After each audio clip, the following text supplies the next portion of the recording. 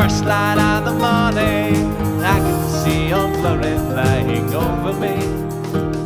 In the first light of the morning. Welcome to America on Par, a powerful punch of political punditry in a pithy podcast. I am your host, Stephen Parr, and I'm going to start talking today about something that has made me angry, really frustrated, because it is so wrong on so many different levels, and it's the type of thing that should frighten you about where our country is and where it's going, because this is not what we should be doing as a nation.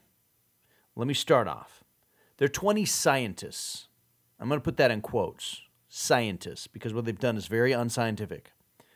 They have 20 scientists that have written a letter to President Obama and Attorney General Lynch, and they've encouraged them to use the RICO statute to go after climate change deniers. Apparently, this was an idea first proposed by Senator Sheldon from Sheldon Whitehouse from Rhode Island. But it was this last week when the 20 scientists decided to put pen to paper and send it off to the most powerful man on the planet.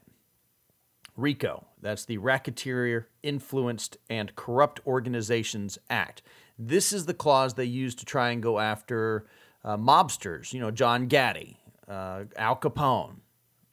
Okay, so John Gotti, Al Capone, mobsters, gangsters, the drug cartels, they are now the exact same thing as people who deny climate change. I am just as bad as Al Capone.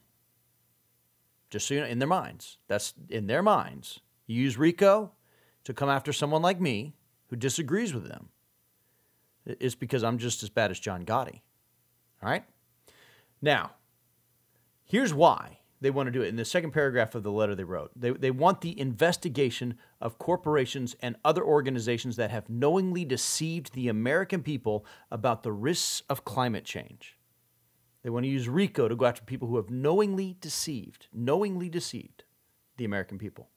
I find this really, really ironic because in the first paragraph of this letter to President Obama and Attorney General Lynch, there are 3 factual errors.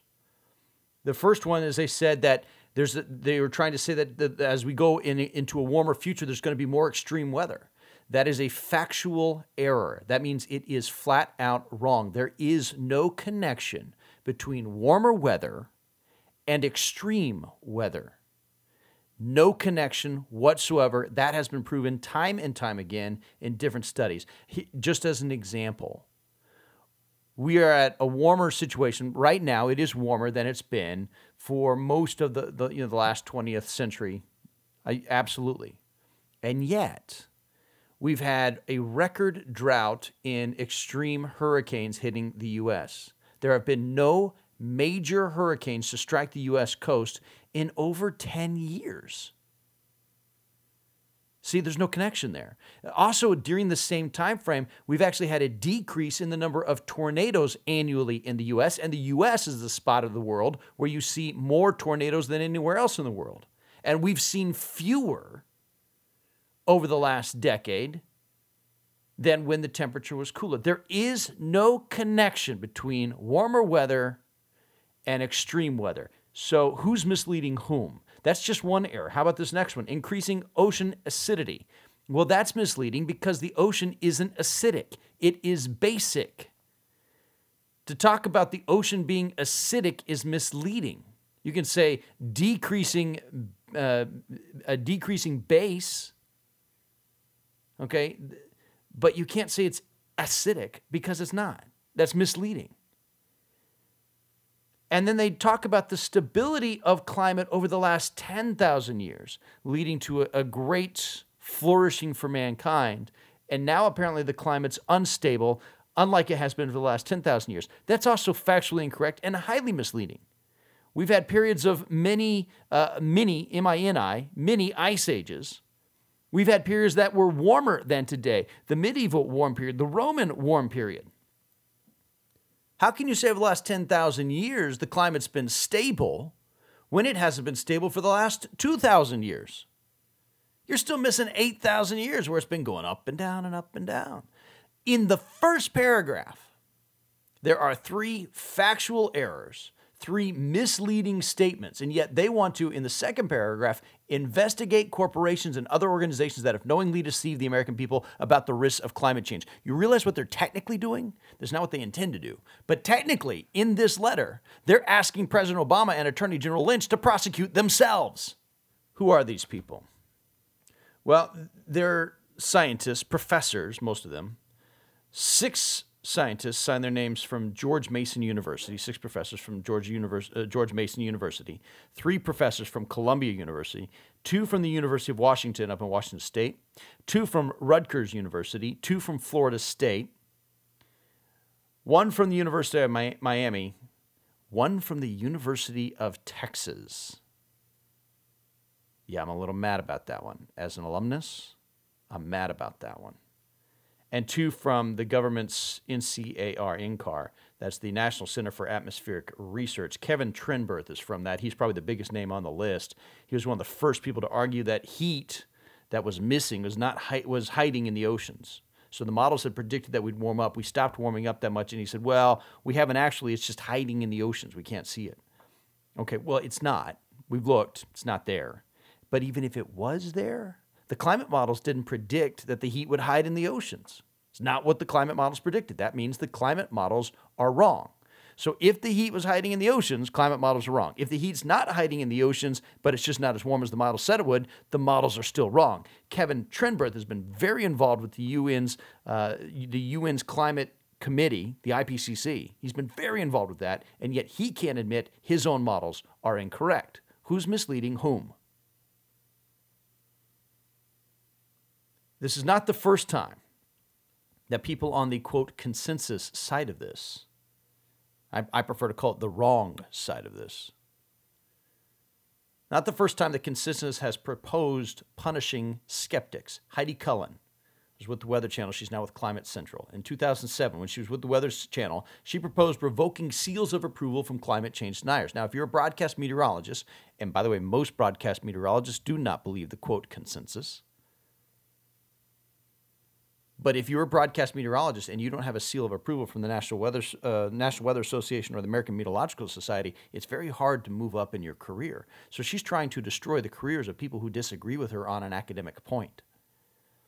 Grist Magazine's Dave Roberts called for a Nuremberg-style trial for deniers. Here's the point. Silencing dissent is anti-scientific.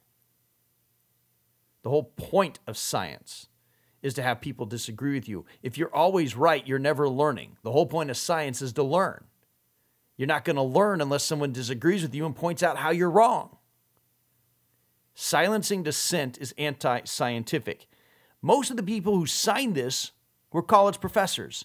Silencing dissent is anti-academic. These campuses are supposed to be about free speech, not about prosecuting speech. All the universities involved, including the University of Texas at Austin, should be embarrassed that one of their or multiple of their employees signed this document. Anti-scientific, anti-academic, it's anti-democratic. And it's un-American. But it's not just climate. This is coming to your profession as well. If you're a teacher, you already know this. But there are other professions this type of thing's coming to. Just wait. Think I'm wrong? The Texas Medical Association put out an article this month on the new MCAT. That's the test that you have to take if you want to get into medical school. And you have to do well because the competition to get into medical school is very, very tough. The new medical school entrance exam, there's a new section. It's 1/4 of the exam. It covers, quote, this is quoting from the Texas Medical Association article, covers psychology, sociology, and the biological foundations of behavior, as well as social inequality, class consciousness, racial and ethnic identity, institutionalized racism and discrimination and power, privilege and prestige. The point is, if you want to be a doctor and you deny that white privilege exists, you will not be a doctor. If you deny white privilege, You don't get to be a gynecologist. You don't get to be an orthopedic surgeon. You don't get to be a brain surgeon. According to this new MCAT, Ben Carson, I don't think, would have passed 1/4 of this test and likely would not have gotten into medical school. This is coming to your profession. It needs to be shut down. We cannot be silencing dissent.